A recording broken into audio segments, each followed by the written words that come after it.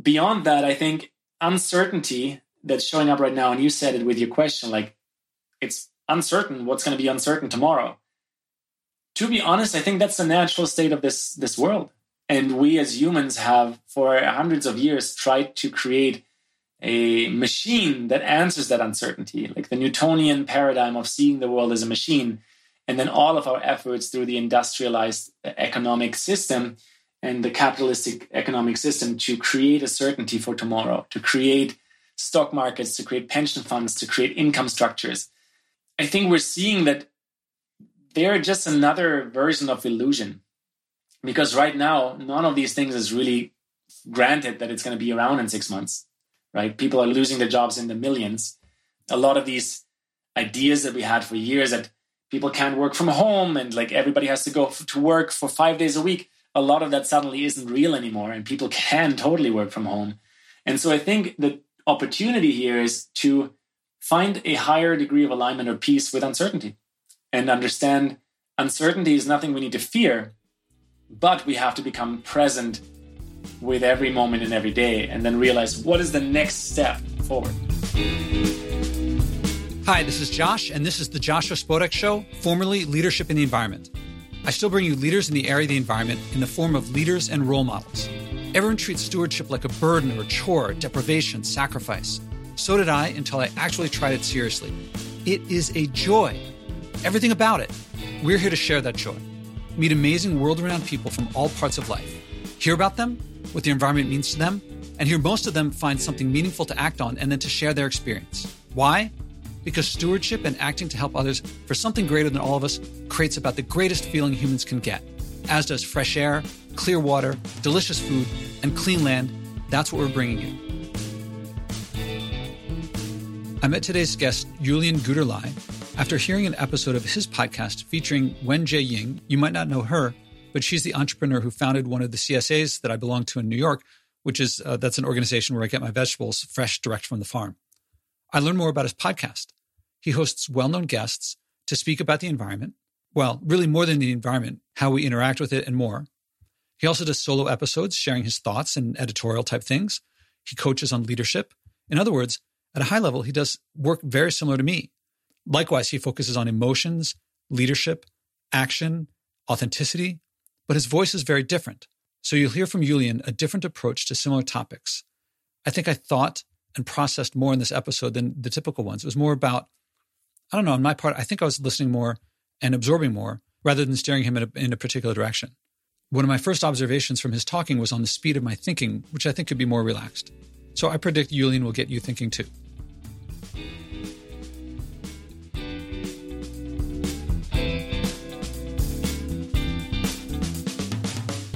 Welcome to the Leadership in the Environment podcast. This is Joshua Spodek. I'm here with Julian Guterlei. How are you?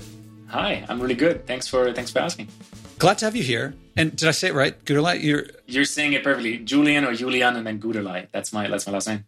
I was a guest on the Green Planet, Blue Planet podcast. And I don't mind if people stop right now and go and listen to that and go to your podcast and listen to it. Your podcast is eerily similar to mine, but very different in some ways.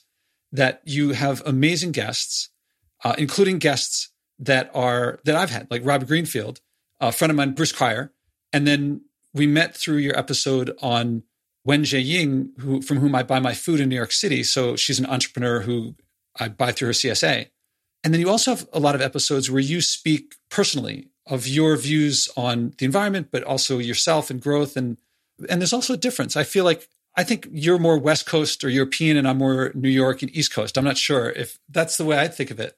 Well, that's maybe one of the differences. I think, let me just backtrack and share with listeners about the show. So it's called Green Planet, Blue Planet podcast. Really, my intention is to place two visuals in people's minds. And this is a green planet, which is a planet with a thriving flora and fauna, or in other words, a planet where we plant 1 trillion trees to kind of not just counteract what we've created in the environment, but more so create an alignment or a form of harmony with the carbon cycle that Earth has. And then Blue Planet, the picture of that is maybe even simpler to understand, is just clean water, clean air and water, which there's a lot of work to do to get to that place. And so, I had like an inner calling to start a podcast that, kind of has a very unique name that once you get it, you won't forget it. And then the way I see it, multiple people in that includes you and I, might have a similar calling to start finding both conversations, personal growth, and then personal actions we can take to not just like fix the environment. That's really not my language. I would more so say like find harmony with the intelligence of nature. Yeah, and also not to do something that I also find a lot of people focus on facts and figures and doom and gloom. And yours is really, it's about emotion. I mean, you consistently come back, if I read you right, to action and commitment. And to me, it feels very comfortable to hear, but I feel like I feel like you're an outlier compared to a lot of others. But I like your approach. Thanks for asking that. I think, like it's pretty tough to judge yourself for every single action we're doing at this stage of our evolution. We can talk more about that in specifics, but I think, what we are witnessing on this planet right now is that the current leadership and government across the planet, and there's a bunch of really good examples, but there's also a bunch of examples where the word leadership is not really fully embodied in any way or sense of the word. And so it's more like a leadership to, self-enrichment or a stronger economic or power stance. And so in my eyes, this is just not the leadership we need to evolve as a species or to learn to live in harmony with nature and the intelligence of nature. And so we could make a few examples of that where, let's take the current president of the United States. I mean, through Donald Trump, we've really learned to not trust what politicians say and simply wait for the next thing they have to say on the next day. And so that's a very unfortunate way of leadership in my eyes, because I think really we deserve a planet that, we can't do everything right all the time because we learn through contrast as well, but we deserve a planet and a society where we're increasingly working together to find higher levels of harmony and higher levels of alignment with the intelligence that's present. And how does that manifest itself in your life? I see the people you have on your show, and I see you give a lot of talks to a lot of different audiences around the world.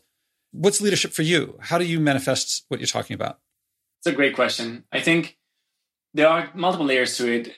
At first, I think how it really manifests for me is that, I had to, about 10 years ago, I quit a classical career in that sense and just decided I will continuously dedicate and commit myself to expansion of consciousness, to self-development, to self-realization, and then from there to what shows up. And so I would call this, in other words, purpose or planetary purpose. And so when purpose shows up, and more than the purpose of, I want to make $1 million and let me build a company, but the purpose of being of service, when that shows up, and this has very much shown up in my own life, prosperity follows.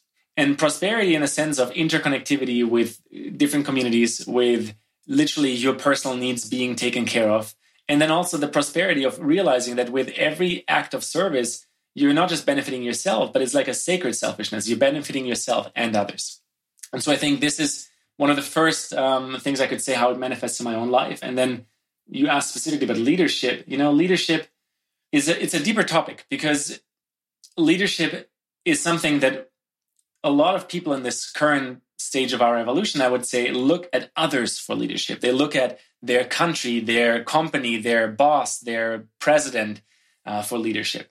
And I believe ultimately we got to really learn to trust our own leadership and then communicate well enough together to find out what is a collective sense making of this leadership. Because really, I believe our true superpower as humanity is collaboration. But in order to collaborate, we kind of need to understand that there's different ways of how individuals express, think, perceive. And so without a sense of deep listening or a connection to purpose, I don't really believe that we can lead into that place of coherence. And so that's kind of like an initial insight into what I understand or see as leadership.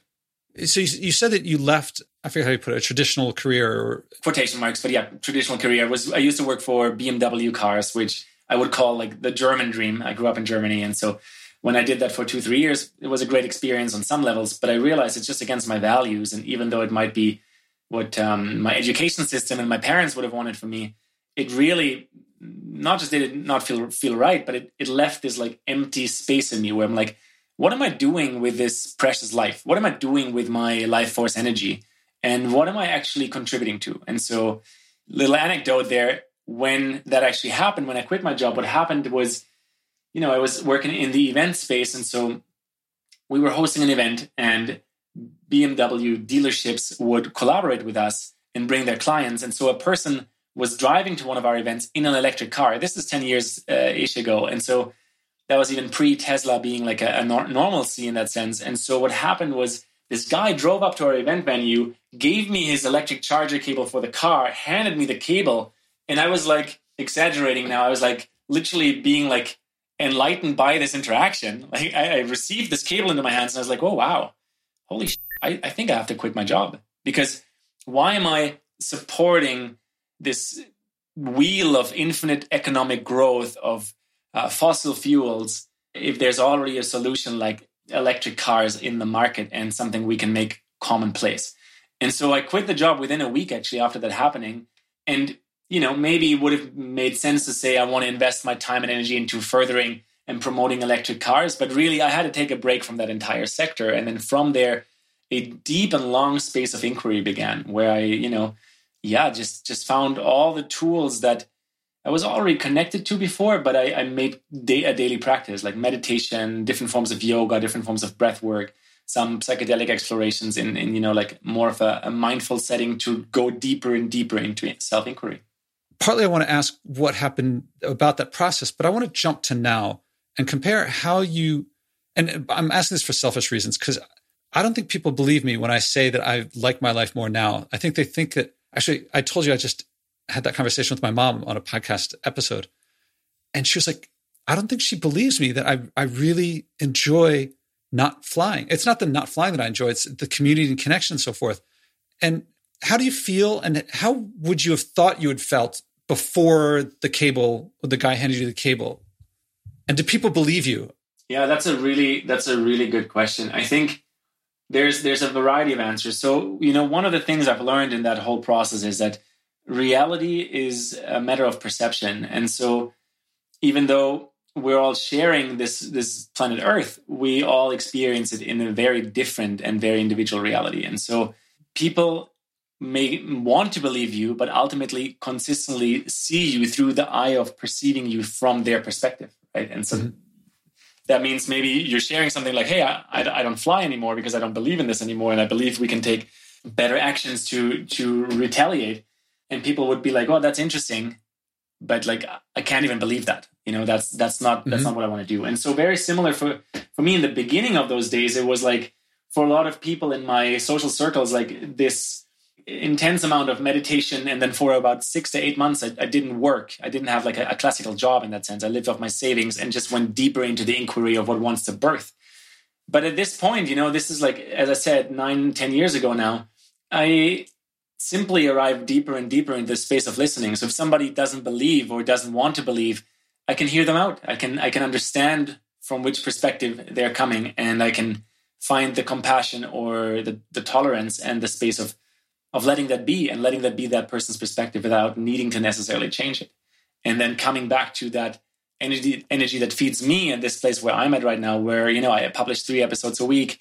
I have all kinds of conversations with people around the world, and create a sense making of collaborating with these people in, you mentioned international events, speaking, public speaking, and all kinds of smaller projects that are kind of happening behind the scenes. Yeah, talking to you, I feel like there's some things I'm not doing enough myself. Like I feel like I probably, I think too fast. I don't enjoy the moment as much as I could. How was that change for you? I mean, can you talk about, is it something you recommend for other people? Is it something you recommend for everyone? Or is it something that you would even have expected would come? Did you discover it?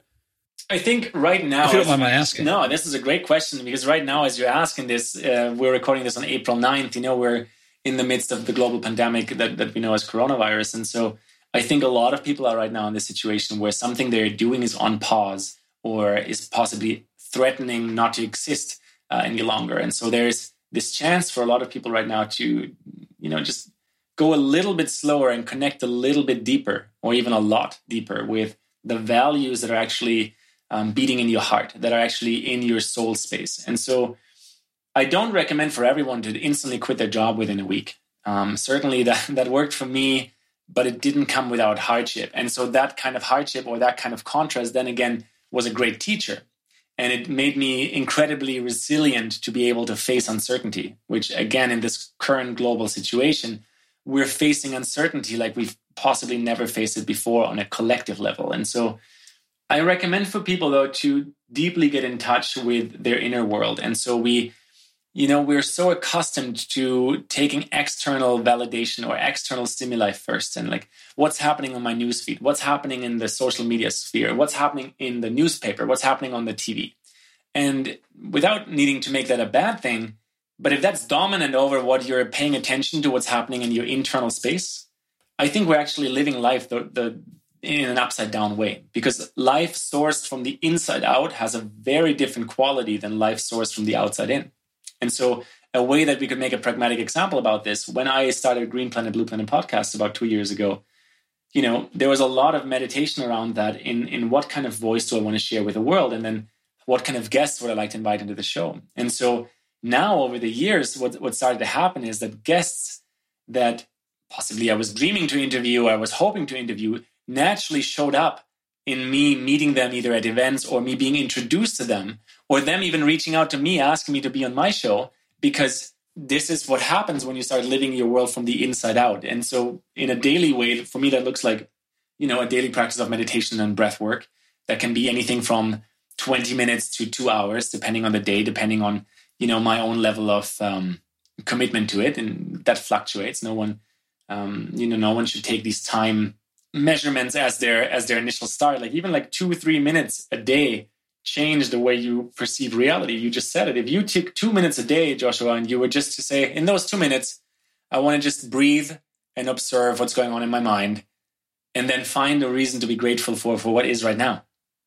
That alone can already start the tides of shift or turn for a person to start sourcing more and more from the inside. Normally I'm quicker with questions and conversation with people, but you are making me think in ways, because people probably know I do all these burpees every day and I do my calisthenics every day. And my meditation I do in I'll do like a 10-day, not every year, but every couple of years I'll do, 10-day, the Vipassana, no talking, no reading, no writing. And I've kind of put off a daily practice and maybe I should put a bit of solitude of thinking at the end or the beginning. Sorry, you're making me reflect. No, that's great. I think, part of what we're experiencing again in the current global pandemic, just to context it, is that there's a lot of slowing down happening for a lot of people. And so that in the beginning, that feels really uncomfortable. And usually what people want to do is then speed up again in the way we talk, respond, bring attention to something that's basically irrelevant, but just to kind of get over this uncomfortable initial feeling of right now, in this moment, there's a lot of space, right? And so when we silence this and kind of muffle that with Netflix and alcohol or substances, not to entirely judge that, but I think we're not doing ourselves a big favor. And so I watch Netflix, and I'm currently not drinking at all, but there was times in my life when I drank, and there's definitely times in my life when I consume cannabis, depending on where I am, where it is legal. And so those are okay tools to go to every now and then. But when they take over your, the space of you being comfortable with silence, or the space of you being comfortable with just what's present in the here and now, I think, in a personal self-realization journey, that's kind of what we're here for, is to make space and allow to listen to what's coming up in this space. Because the Netflix or cannabis or alcohol is just an example of the most common things people do in our global society. But really, if you look at this global society, we already know that we can't keep up with this form of capitalism on a global scale for much longer, because we're using fossil fuels, which are like the blood veins of planet Earth, to fuel this society. And so from a scientific point of view, we already know things need to change. And now that COVID-19 has paused a lot of our efforts, we're seeing nature show up with an incredible intelligence in less than 4 weeks, showing us a decrease of pollution, showing us an increase of like natural playfulness, where animals start showing up in city spaces, or animals start showing up in spaces where they haven't been in a long while. And so this is a great example for how when we slow down and pause, little miracles can start happening. And so I think what it's really about is just to become an observer in your own life and realize, what are the things you naturally do? What are the things you maybe do to just kind of distract yourself? And then how much willingness do you have to create a little bit more space? And just like burpees, you got to start with the first one. if you start with a 1-minute meditation once or twice a day, you're already creating more space than you did yesterday. And what shows up in that space, I don't know. It might just be the uncertainty of like, oh, why am I even doing this? What is this guy saying? Or like, what's going on? Like that mental voice, we all have one of those. We all have an inner voice that, kind of is a commentator or a narrator about everything. And so becoming more and more aware of this and kind of going into the space of observing, I think is like the first step into that. So we're not just trying to achieve, but we're consciously making a deliberate space for listening. At the beginning, it's hard to even, it's so easy to be like, I'm not thinking anything right now. And to get started can be a challenge. You mentioned Netflix, and actually I normally don't have it because I don't have a TV. And here we have it. And I watched this Bruce Springsteen special of him on Broadway. And he was open in a way and raw in a way that I just wouldn't expect of a rock star on a Broadway stage. And it led to this episode on my podcast where I decided I got to start sharing things that have been a big, big, major part of my life that I've completely not shared, because you're talking about psychedelics and stuff like that. And I mean, a lot of stuff around sex and my relationships with women. And it's just, I kept thinking everyone's got their own thing. My thing is nothing special. It's like, who cares? But then hearing Bruce, if I can call him Bruce, to hear him just sharing it, I was like, it really feels good to hear someone connecting with that. It helps you connect, even though he's connecting with his thing, it helps me connect with my thing. So I wrote in my blog, I'm going to start, the title is like Sex, Drugs, and Rock and Roll, Part 1, Rock and Roll, because it was starting with him. And it's upcoming soon is going to be the sex and drug stuff. And I have no idea where it's going to go. And I'm scared talking to you right now about it, except that you're talking about it comfortably. And I was like, oh, maybe this is what I've been waiting for. It's like someone else to bring it up on my show. And then I can bring it up or talk about it. Yeah. I mean, this is a very, I'm glad that you're daring to lean out and find more of the edge. And everyone, including myself, has an edge every day. And I think, when we just do business as usual, quotation marks here, business as usual, it's kind of creating a lot of damage in the world. So one of the big realizations right now is hopefully this crisis lasts long enough that we don't go back to business as usual. And so this might sound triggering to some people, but what I'm trying to say is that everything that happens in life is a chance for us to become more raw, more vulnerable, more real, and more connected. And then from that place of more connection and more realness, build and create again. Because what we're currently seeing in the world is humans kind of closing off and only showing the part that is like curated and polished and beautiful. And, I've gone through layers and layers and layers of that myself. But what I'm realizing is that, especially in my friendships and in my partnership as well, like the more raw, real, and truthful I am, the more intimacy is possible. And so I would say it's probably very similar on a collective level. If we were to not just wait for a celebrity to say something or a sport event to happen or another movie to come out, but we were to actively embrace our own edge, if this is sex, drugs, and rock and roll, or if this is simply something that hurt you when you were younger, or if this is your helplessness right now to deal with a global crisis that maybe left you jobless or maybe forces you to change certain behaviors. I believe it's good to take a very sober look at that kind of reality and simply become present with the threats, the risks, the fear, and the opportunities, the chances, and the edge. There's this saying about the comfort zone, like if you don't leave your comfort zone, you won't grow. So I believe that's true. I don't think you have to lean out of your comfort zone all the time, but regularly, I think we're actually intrinsically looking for that edge. We're intrinsically looking for, where can I grow? Where can I expand? Where is more of my creative capacity expressed and then seen and witnessed? And so that form of vulnerability, I think, is an absolute, I don't want to call it a must, but like it's that form of vulnerability births a lot of creativity. And so I believe there is this audaciousness that needs to come with vulnerability. It's just dare to do it, dare to be audacious. And at the same time, this is kind of an oxymoron or like a little bit of a contradiction, but often in the contradictions, there is the gold. A humble audacity is really required because it's not just about me or my edge or my creative expression or what I think. It's really also about deep listening to others, compassion and tolerance. And so for me, that's like a yin and yang interplay between humble audacity, or the humility, and the audaciousness. You have to go into humble audacity more, because as soon as you said it, it's like, that's a really interesting contradiction, complementarity. And I thought you were going to talk for like half an hour there. Can you share more about this concept? I mean, I could have asked about planetary purpose. I could have asked a couple other things, but this one resonated with me. We never know where these conversations and episodes go. And there's a whole body of work around planetary purpose, planetary leadership that I've created through Green Planet, Blue Planet, and people can always look more into that. But for here right now, I think I'm grateful for you asking more, because I think audacity is something that we've almost, created a form of pride around in our culture. Those who dare, those who claim, they get. Those who build big companies, they're the ones on top. And I think to a degree, that just works. And so being audacious and going out there and doing what you dream of, going to your own edge, is a very important part of being a human in a society. Because if you don't believe in your own gifts, if you don't go out there to share your own gifts, it's very, very unlikely that others will continuously call you forward. If you're in a very healthy community, that might happen.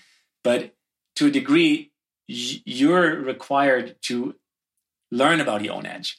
Now, when only that exists, we're seeing what we're currently seeing in society. We're seeing this like very patriarchal, male-dominant form of claiming, of going out there, of daring, of building something, and kind of recklessly building something. So audaciousness by itself can turn into recklessness. And I think that's when it doesn't have the counterweight, which is what I said with humble audacity, or like a humility. And so on the other side of it, in the teachings that I've been following, and the teachers that I learn with, and then also in simply my own experiences, what I'm learning over and over is, if you make space for that humility, and that means maybe asking another question or listening a little longer, listening from a space of emptiness, where you're actually curious about what the other person is saying, even if it doesn't have hand or feet or makes a point, even if what the other person is saying is something you don't agree with, making space for that, making space for, an element of uncertainty to come through, I think is a first step of humility. We can practice this every day with our loved ones, with our colleagues, with the people around us, is longer and deeper listening. On a collective level, that would be a very different style of leadership, right? If we continuously really truly listen to each other. If you look at the political debates, and I've been blessed in that sense to see them in a few different countries, because I grew up in Germany and have watched them recently there. I usually, right now I'm in San Francisco, but usually live in Canada, and I've watched them there. I've definitely seen the US debates. If you look at those political debates about election times, there's very little humility and deep listening. There's a lot of yelling at each other and waiting till you say something that I can jump on and pointing out that you're wrong. And so that's maybe audacious and really strong, but in itself alone, I think it's in those debates, it's very obvious how empty of value it is, and how little it actually connects to I'm making this example with politics for a reason, how little it connects to true leadership for the people. In none of those debates, neither in Germany, nor in Canada, nor in the US, have I ever seen someone saying, hey guys, let's come back to focus in a calm way. Let's come back to focus and really understand what's best for the people of this country. Usually it only goes into the audacity of the ego being like, but I'm claiming this and you are wrong. And so if audacity is not matched with humility, I think it's a misleading kind of quality. But when we're matching these kind of qualities, and as you said, like it's a contradiction, and that's kind of a beautiful complementary contradiction. It's like if you go too far into one direction, you're lost. But if you're going into one direction and have the other side, the other polarity, at heart or at mind, there's like a way through the middle. And that way through the middle, in the ancient Taoist teachings is often referred to as Wu Wei, the way of non-ado also, the way of, acting in harmony with nature. And so long story, kind of coming to a full circle here, I think this is also what a global crisis could be as an opportunity. The opportunity here is to understand what is the more harmonious way to live with nature. What is the more harmonious way to build cities where maybe pandemics don't have a chance to survive?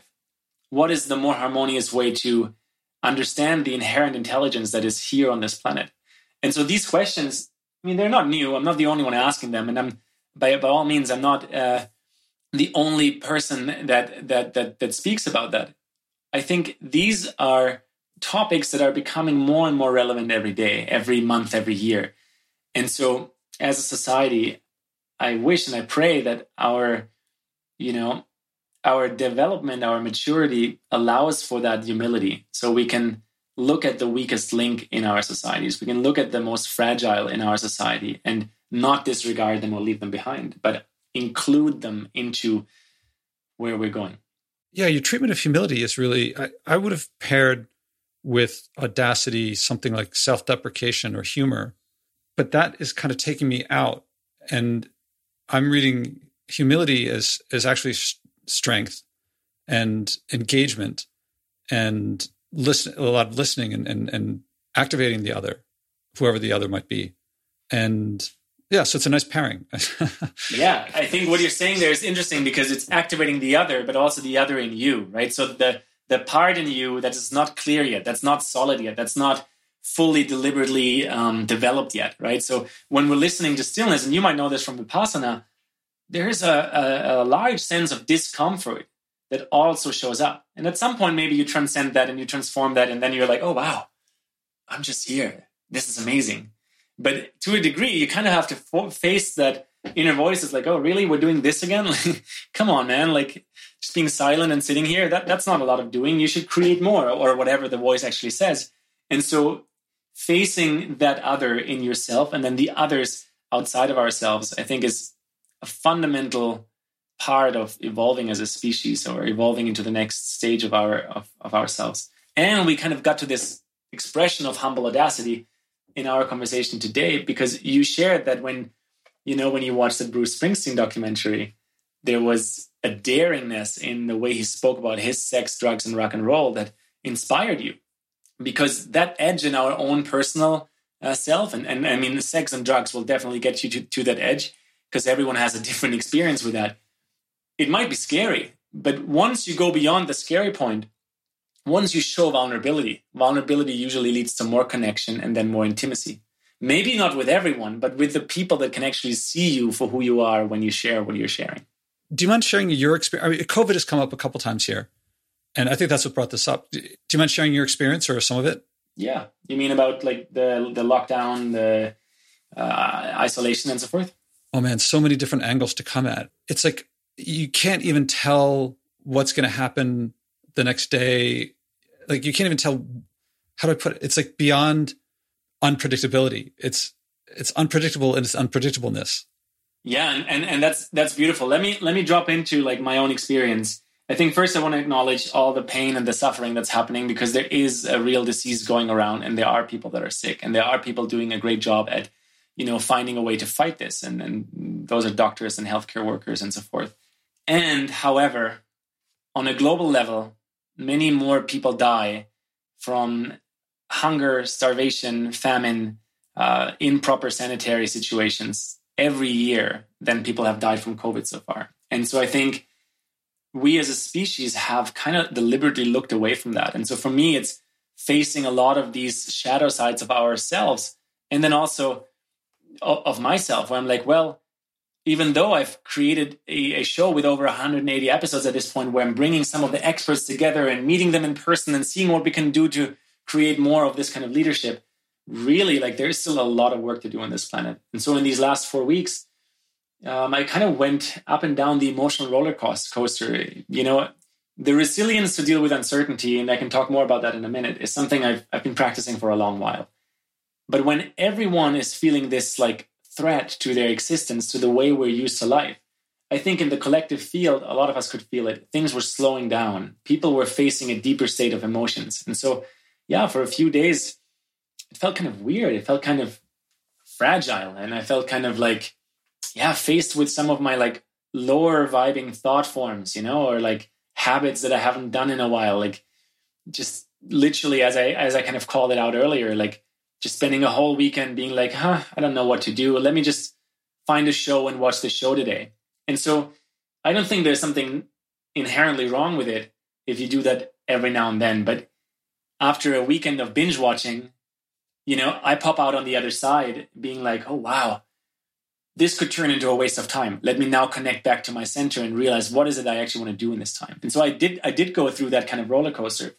And I mean, luckily in my personal situation, my partner and girlfriend, she came back to San Francisco right before the city kind of shut its airport for a while. And we're here together, which is a great opportunity to grow together, to create more intimacy, to create more vulnerability and new kind of healthy habits. And at the same time, and many of you are possibly experiencing that as well, it's also like challenging, right? We're in a 2-bedroom apartment and all of the habits that are not healthy, they're definitely showing up. They're definitely coming up. And so, for us, what that meant was 2 or 3 longer conversations where we're just trying to get to the bottom of like, what is it that keeps me perceiving it this way and you perceiving it that way? And how can we connect over it again? And so those conversations are usually the conversations that you just don't make time for. And so now in this situation, we went deeper and deeper into, I wouldn't call it healing, but just like a deeper understanding. And what I said earlier, like a deeper listening. So very much what I shared in the beginning of this episode is also very real in my personal cosmos, right? It's very real in my personal experience.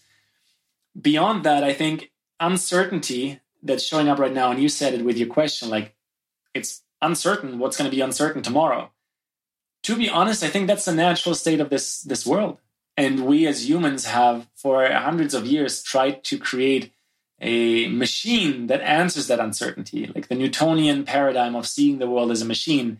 And then all of our efforts through the industrialized economic system and the capitalistic economic system to create a certainty for tomorrow, to create stock markets, to create pension funds, to create income structures. And I think we're seeing that they're just another version of illusion. Because right now, none of these things is really granted that it's going to be around in 6 months, right? People are losing their jobs in the millions. A lot of these ideas that we had for years that people can't work from home and like everybody has to go to work for 5 days a week, a lot of that suddenly isn't real anymore and people can totally work from home. And so I think the opportunity here is to find a higher degree of alignment or peace with uncertainty and understand uncertainty is nothing we need to fear, but we have to become present with every moment and every day and then realize what is the next step forward. And so that's what I'm experiencing in this global pandemic right now.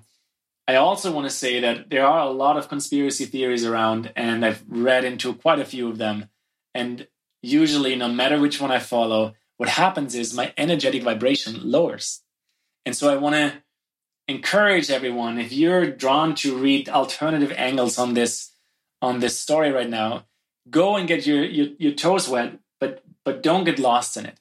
Don't get lost in this media and information war that is happening, because we are being bombarded right now with all kinds of stories, all kinds of threats, all kinds of fears.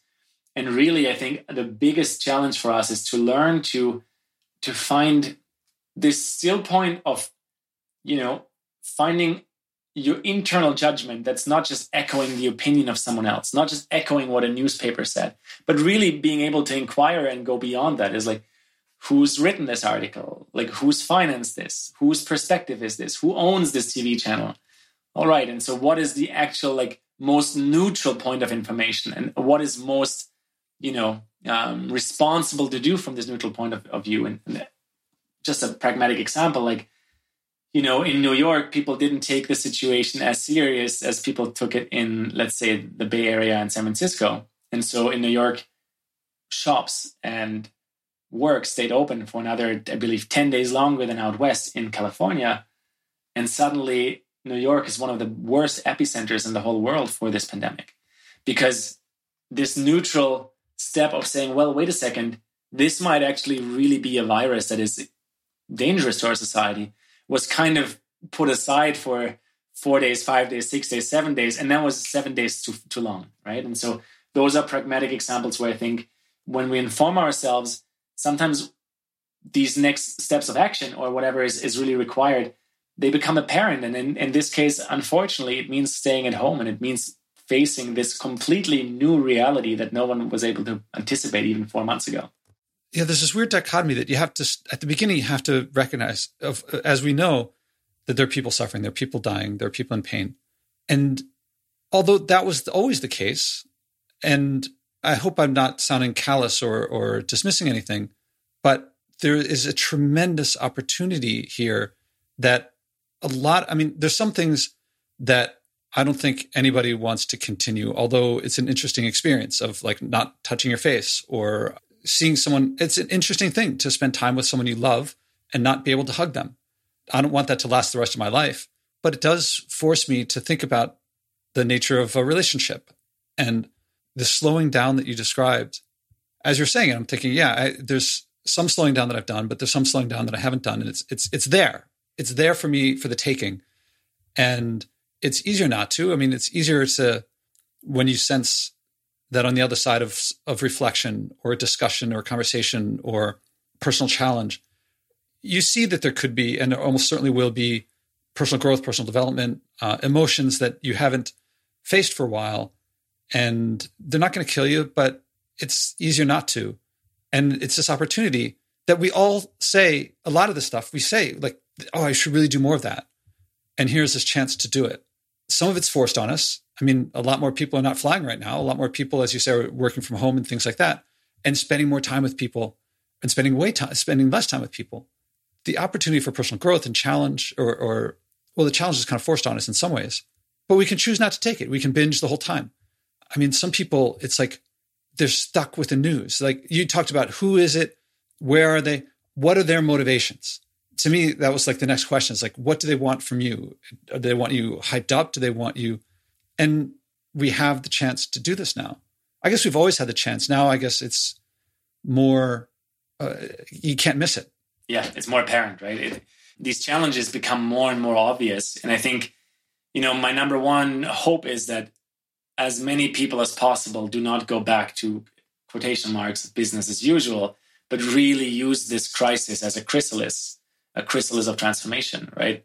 When the caterpillar, who's a very destructive creature, if you just isolate the caterpillar, like eats everything in and around itself. But when the caterpillar goes into the chrysalis, it kind of doesn't know where it's going, right? Like we even know that some of the cells that are in the butterfly later on haven't been present in the caterpillar. We call them imaginal cells that actually turn to goo, and in that goo, the butterfly emerges. And so I hope that for many, many people, crisis can turn into chrysalis. And then for a lot of the people that are, seeing the fear that's out there, I think, it's really hard to hold the vision of Armageddon and apocalypse and utopia at the same time. And so you kind of have to choose. Are you on the team doomsday that is like consistently afraid, trying to predict and waiting for a doomsday scenario? Or are you actually ready to, and this is what the word apocalypse really actually means in the Greek etymology, are you ready to unveil and then choose based on that unveiling and looking at the truth? The truth is that we're co-creating this experience together. And we have a lot of power to where we choose to put our focus. And so if in utopia doesn't mean that everything is fine. It just means that we are living in harmony with the natural intelligence of this planet. There would still be contrasts and challenges. And I think right now, millions of people are kind of forced maybe, but are kind of aware of that step that we're in. And I assume that most of the people listening are listening to this because they already either know this or have an inkling about this. Now, this doesn't mean you know exactly what to do next. That's why what I said in the beginning is a vital next step, is like deeper listening. I don't know what your true purpose is. I don't believe purpose is just building a business and making money. Purpose is something that is truly, connecting you to that form of prosperity that is inherent in the natural way of the universe or of life. And then your individual expression of it will actually serve the collective. It will always have to do with service, either of service to a few people or your immediate family or to the entire collective. But a true purpose is most likely connected to a form of service. And it can serve yourself as well. Like there's no problem with wealth. There's no problem with currency or richness in that sense. Well, in fact, nature is incredibly rich. But there's a problem when that is based on a win-lose game where another person has to lose because you're winning. And so I think these topics are now becoming, they're becoming unveiled. And so everyone listening, and the two of us, we have to choose. Are we on the team Doomsday or are we on the team Utopia? If you like the show, I recommend acting, as my guests do. It works best with someone supportive, your spouse, parents, kids, neighbors, or friends. Learn the 4-step process I do with my guests and describe it in my TEDx talks and do it together. You'll find yourself acting on something you care about, something meaningful. Whether you start big or small doesn't matter. If you care, if it's meaningful, you'll keep doing it. You'll reach big. Eventually, stewardship will feel normal. You'll wish you had started earlier. Second, I recommend donating to help this podcast at joshuaspodek.com/donate. I promote degrowth and stewardship, which no advertiser will touch, but brings joy, community, connection, and abundance to you when you act, and global change in the long run. Help us keep going. That's joshuaspodek.com/donate. Yeah, you're talking about our personal choices, and also a lot of people are saying, I hope this stuff sticks. I hope that people learn from this experience. And I feel like the leadership role, one of my working definitions of leadership, and the main one I go for, is leadership is helping people do what they wanted to do but haven't figured out how. That if they can do it on their own, often they will. If they don't want to do it, I don't want to lead people to do things. It doesn't make sense to lead people to do things they don't want to do. But oftentimes they know that something's there. They're busy. They're distracted. They've got other priorities. Things, urgent, important things are occupying their mind. And I think that leadership is, in this instance of time, well, at all time, but I mean, now it's to help people change, hoping for the best, to acting and committing and expecting the best, or, not just hoping. I mean, I love hope. I hope for a lot of things. I don't want to rely on hope. Of course, I don't want to overburden myself or think that I can do more than I can. But we do underestimate what we can achieve in, let's say, a decade, right? We usually overestimate what we can achieve in a year and then underestimate what we can achieve in a decade. And so this decade has just begun, and it is 2020 going to 2030. And we know scientifically, on an ecological scale, this is the decade where a lot of change is required of us so that our economic structures are not harming the planet and each other ultimately, right? And so the interesting experience during this pandemic and our industrialized efforts kind of being on pause for a while is the fast way of how nature's intelligence says, oh, hi, here I am. I'm actually able to recover way faster than you guys think. You just need to make the space for me to recover. And then in that space, we can co-create possibly a slightly different form of economy. And my value system that I think needs to be implicit in our economic effort is simply the triple bottom line of people, planet, profit. Some people call it a quadruple bottom line of people, planet, profit, purpose. I think purpose is kind of, included, because when making profit and economic efforts take the interest of the planet and the interest of the people into consideration, a lot of economic decisions look different. And that doesn't mean that things will instantly be imperfect and that we'll never have any problems anymore. That's not at all what I'm saying. But what I'm saying is that there are certain practices in this current world and in this current paradigm that are obviously not supporting us to live in harmony with nature. And so in my understanding, belief system, and realization, we are actually one with nature. Like, we are nature. We are an expression of nature. We could not exist without this planet. Maybe in a future version of us, we can exist on another planet. But really, I believe the way there is to live in harmony on this planet. Yeah. And then if we're inclined, possibly explore our cosmic neighbors. I'm going to ask something. I don't know if this sounds out of the blue, but does population ever pop into what your views? If so, do you mind sharing? Because I know this is, most people don't approach this topic. Well, we're at like 7 billion people on the planet? Closer to 8 now, from what I heard. No, I'm happy to share about population. Like, my belief is this, and not everybody might agree, but I think there's more than enough space on this beautiful spaceship Earth for 7 billion people. There's probably enough space for, 8, 9, 10 billion people. If, and only if, the ways we're creating systems, structure, governance, economy, if they're in harmony with the principles of nature. And so if they're not, 7 billion people is already kind of the borderline of what we can hold here. But if they are, and if we're moving towards a a society that, practices biomimicry. I mean, everything comes back down to energy. If we continue to gain energy through burning fossil fuels, it's going to be pretty tough. It's going to get more polluted, and at some point we'll have more climate catastrophes happening. But if we're able to, well, I'm going to share like the far out thought. If we're able to reach a point of understanding 0 point energy, the way Nikola Tesla spoke about, a complete different reality is possible. And if we're able to do the intermediate step and connect to the abundant energy of wind, water, and obviously sunshine, energy alone and energy creation for our society will harm the planet less and less. Obviously, like we know from the electric car, just driving an electric car or vehicle doesn't make you a greener person because the batteries and the way it's produced, etc. But it's a micro step forward. And so if we don't take those micro steps forward audaciously, it won't happen. And again, if we're not humble enough to also fact check and realize, well, electric cars look really cool and they sound really cool, but they're just a first step, because humbly checking in, they're still creating a bunch of pollution. Then, we're in this like hypocrisy kind of corner where we want to make the things we do look better than they actually look. And so coming back to population, I believe as we're learning to practice biomimicry in our most advanced technologies, there is definitely enough space for a whole lot of people on this planet.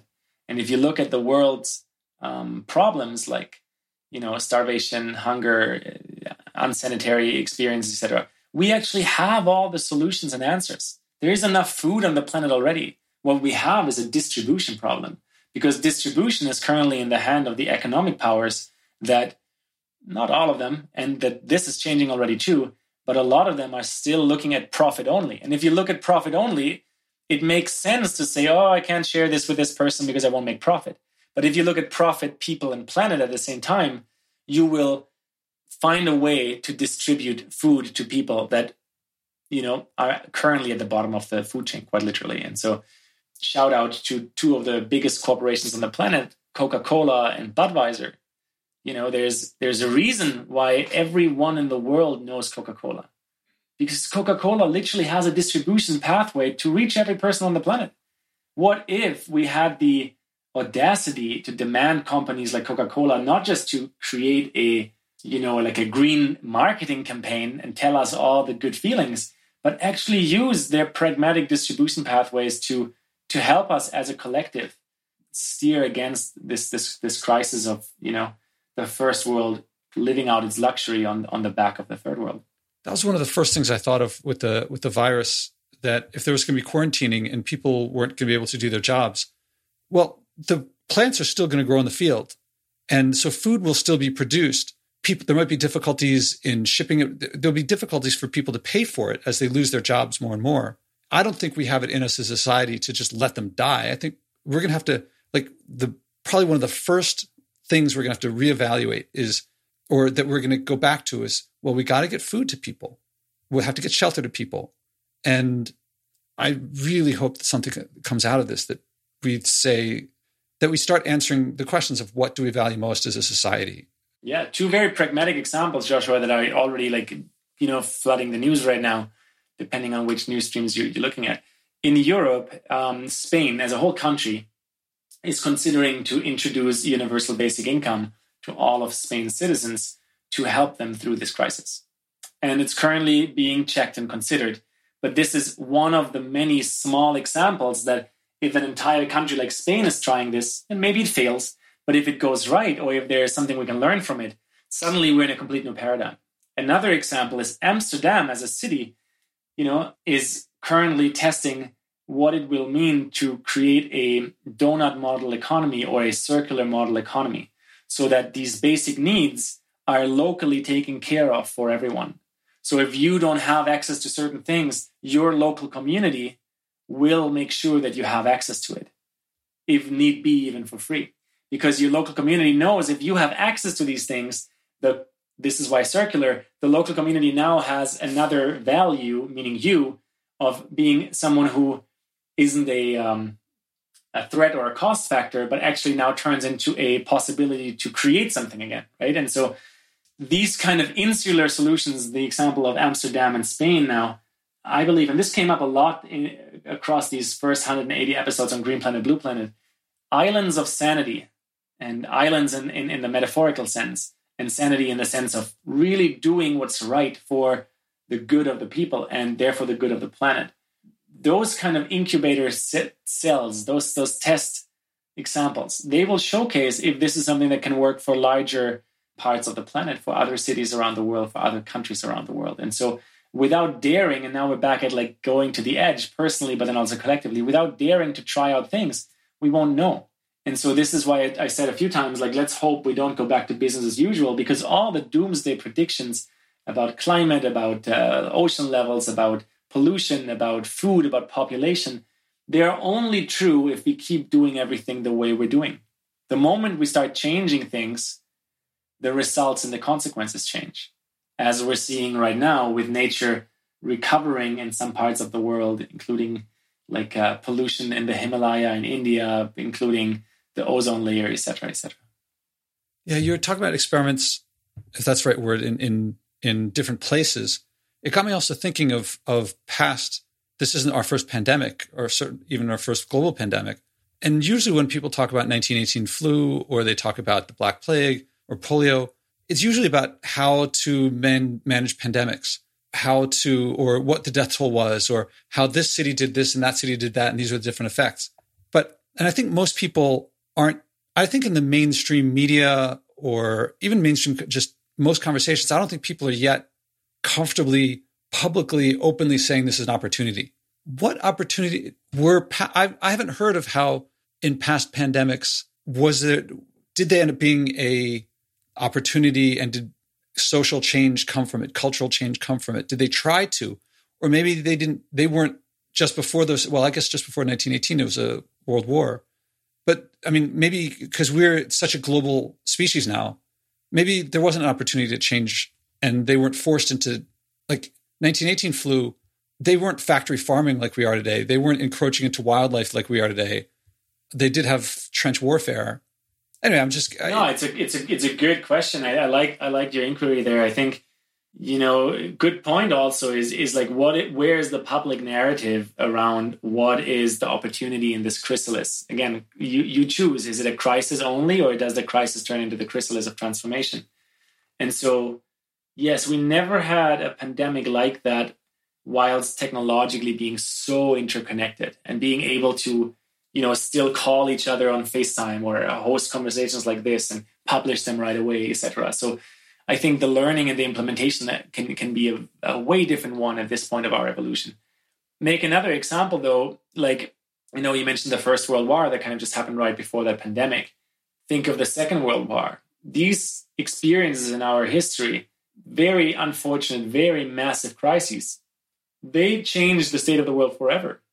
After the Second World War, Europe created what is now the European Union with the first kind of European trade commission and exchange, And so we often use crises as opportunities and to introduce new models or new versions of how we relate to each other. And so I'm sure there will be lots coming out of this one as well.